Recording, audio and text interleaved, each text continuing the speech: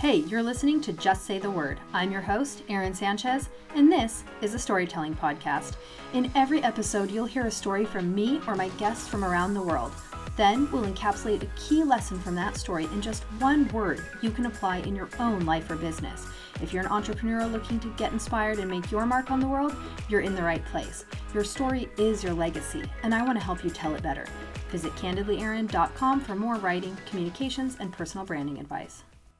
In the words of John Mellencamp, I was born in a small town, but the difference is I no longer live in that same small town.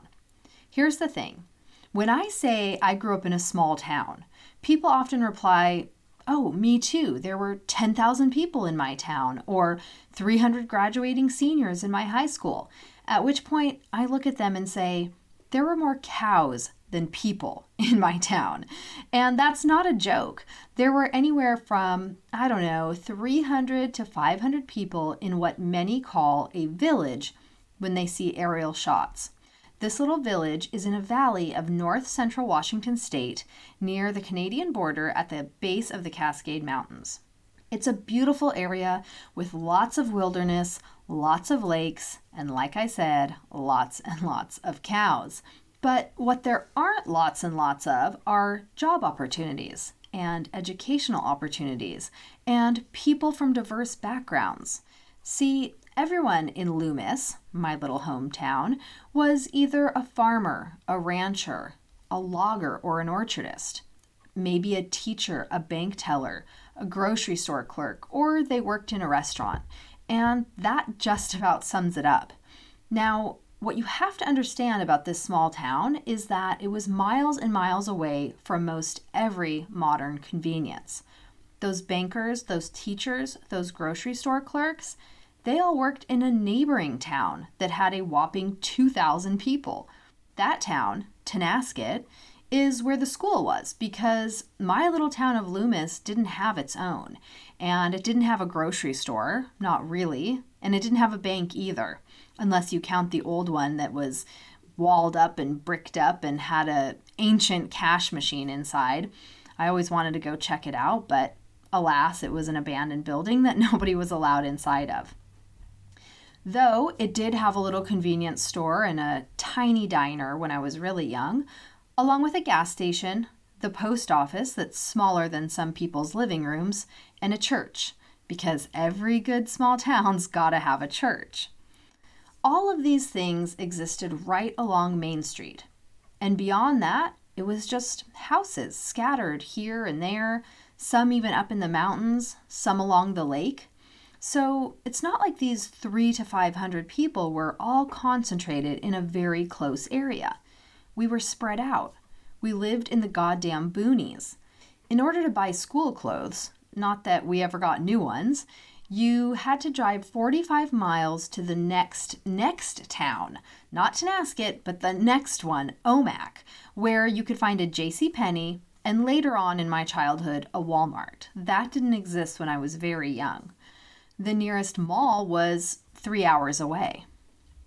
Eventually, the little convenience store in Loomis burnt to the ground and it was never rebuilt. The diner has been open and closed over the years due to changes in ownership and depending on the economy. And even the gas station is opened and closed over the years for similar reasons. That gas station, though, I've got to tell you, it still has those old school gas pumps with the numbers that rotate on a spindle or a dial. So if you're at 4.9 gallons, you see the number rotating, click, and it changes to 5 gallons. I'm not talking about digital screens here. My hometown still doesn't have modern gas pumps. Last year, I was at a flea market in Los Angeles with a friend. She pointed out these amazing vintage mailboxes. And guess what? My hometown's mini post office still has those vintage mailboxes installed to this day.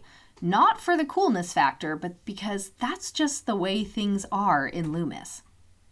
So let me tell you how this town is situated in relation to Tonasket, where everyone went to school and went grocery shopping and things like that. You would leave Loomis on a winding road that had a couple of lakes on one side and some rocky shale hillsides on the other. When I was younger, there were lots of orchards, and since many of those have been torn out, but I remember because it gets so hot in the summer over there. And we never had cars with air conditioning because we were very poor, as many families in that area are and were. But when you drove by an orchard, you would feel the cool air on your skin. And it was just this immediate change from the oppressive dry heat. We lived for passing by those orchards on a hot summer day. That and heading to Palmer Lake and diving in head first. When you were just driving normally in your family car along this road, it would take you about 30 minutes to get to town. And that's what we called it, going to town. Because honestly, you didn't feel like you lived in a town because there was nothing there besides people and cows.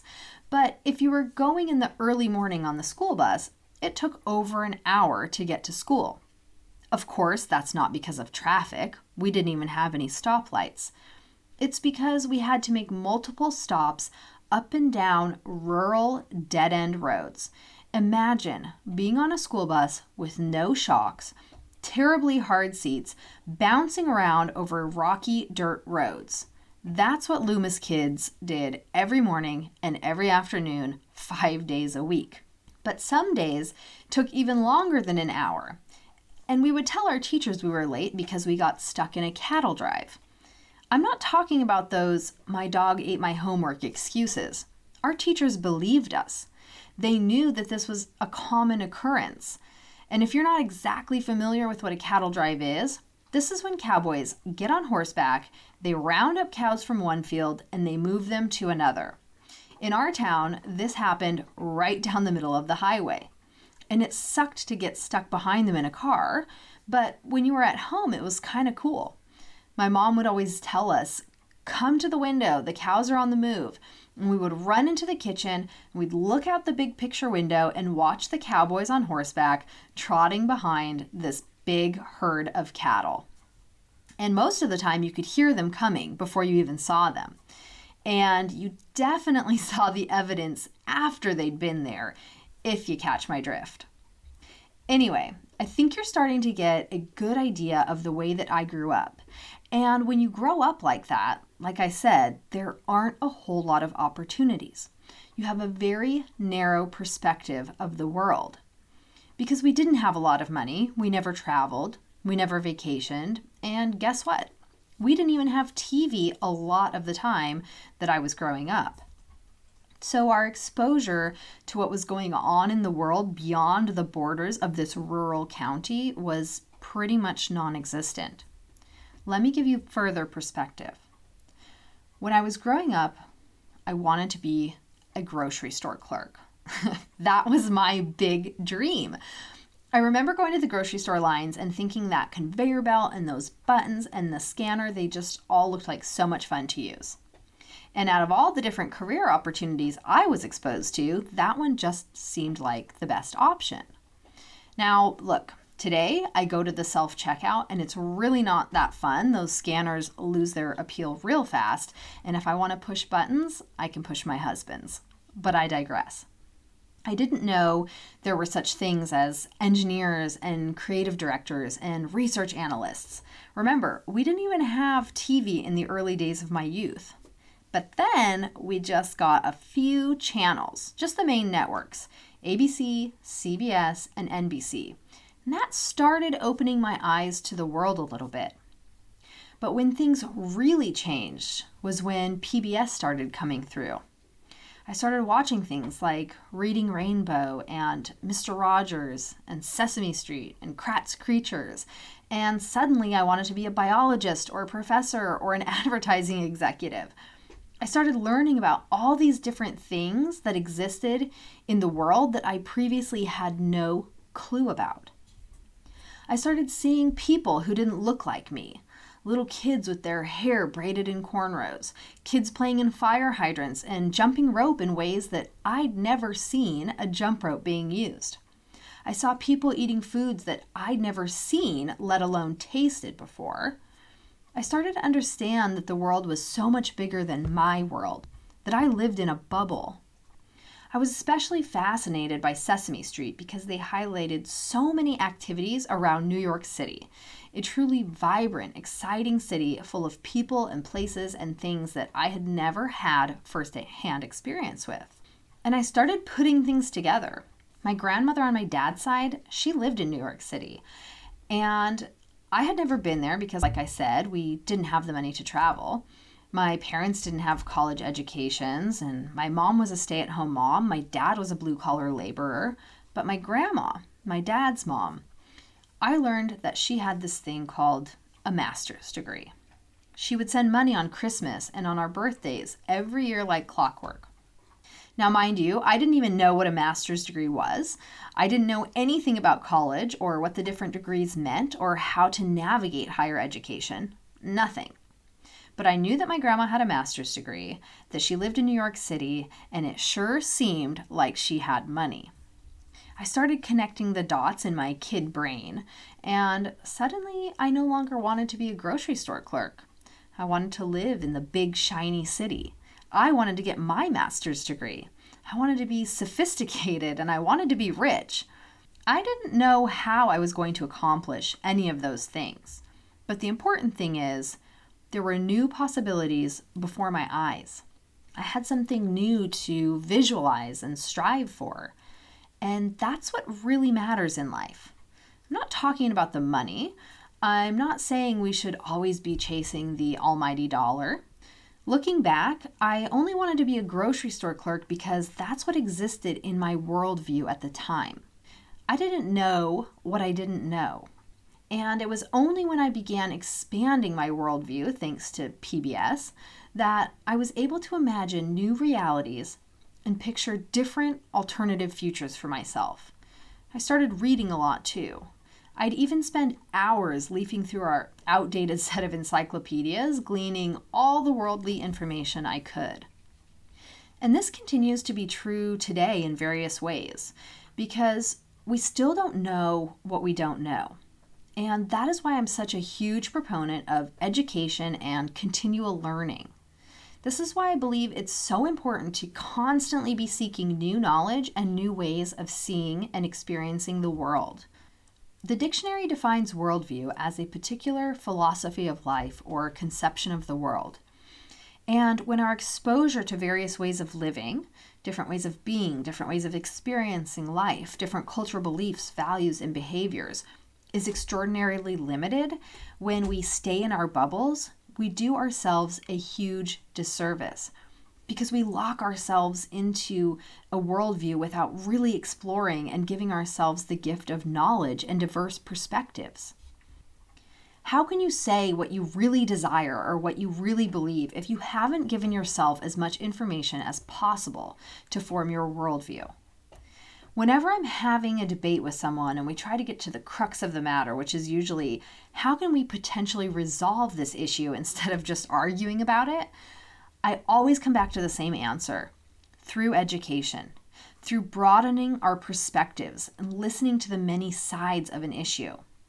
So we could go really deep on this topic. I'm sure you can imagine all the ways, but I want to bring it back around to success in your life and business. The growth of your business, the potential for your brand and your future is so much bigger than you probably think it is right now. Or maybe you have a general idea about the massive impact you could make, but you don't know how to get there. And here's what I want to tell you.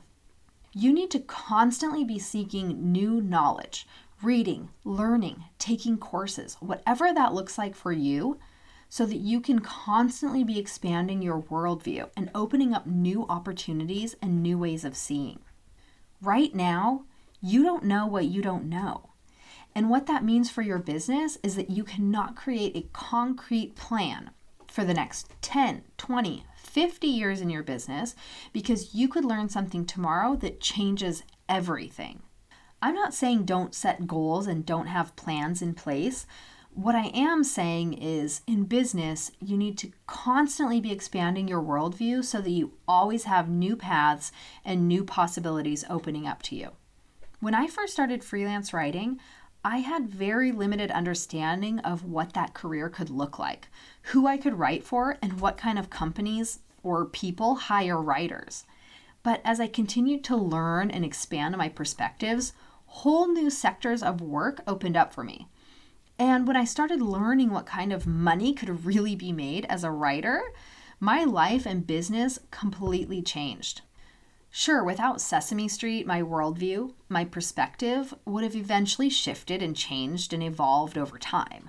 But to what extent, and how long would it have taken me? Would I have spent years working in a grocery store, never pursuing what was truly possible for me because I didn't even know it existed until I felt it was too late? Never discovering my passions and talents? Now, let me make one thing crystal clear. I don't look down my nose at anyone in any position. Grocery store clerk, stay-at-home mom, farmer. Like I said, my family was made up of blue-collar workers. My grandma on my mom's side cleaned hospitals for years. My grandfather was a rancher, a truck driver. My dad a mechanic at times, other times a logger. You get the idea. I'm only sharing this because once I realized what else was possible, I did want something different. I wanted my master's degree and I got it. It took me a long time, but I got it. And when I learned what a master's degree was, I didn't know how to get there. And it was only possible because I asked questions and sought answers to figure out how to get there. Today I run a business. I own a home. I've traveled to New York, to Hawaii, to Mexico, to Las Vegas, none of which I knew was possible for me before PBS crossed my path, before I expanded my worldview, before I started reading and opening up new perspectives. As I record this, I'm thinking maybe Sesame Street inspired me in more ways than I ever even realized. After all, just as Sesame Street is sometimes brought to you by the letter J or the number 12, this episode is brought to you by the word worldview. And yeah, maybe I did grow up in a small town where cows outnumber people, but in its own way, that gave me a worldview I wouldn't trade for anything. Thank you so much for tuning in. If you liked today's episode, please subscribe and tell your friends. If you want to learn better branding and communication skills or more about this podcast, please visit www.candidlyaaron.com or justsaythewordpodcast.com. You can also find me everywhere on social media @candidlyaaron, and make sure to use the hashtag JustSayTheWord in your social media posts so I can see your stories of resilience, transformation, and lessons learned, because your story matters. Remember, your story is your legacy. Everybody has a story, and the world should hear yours.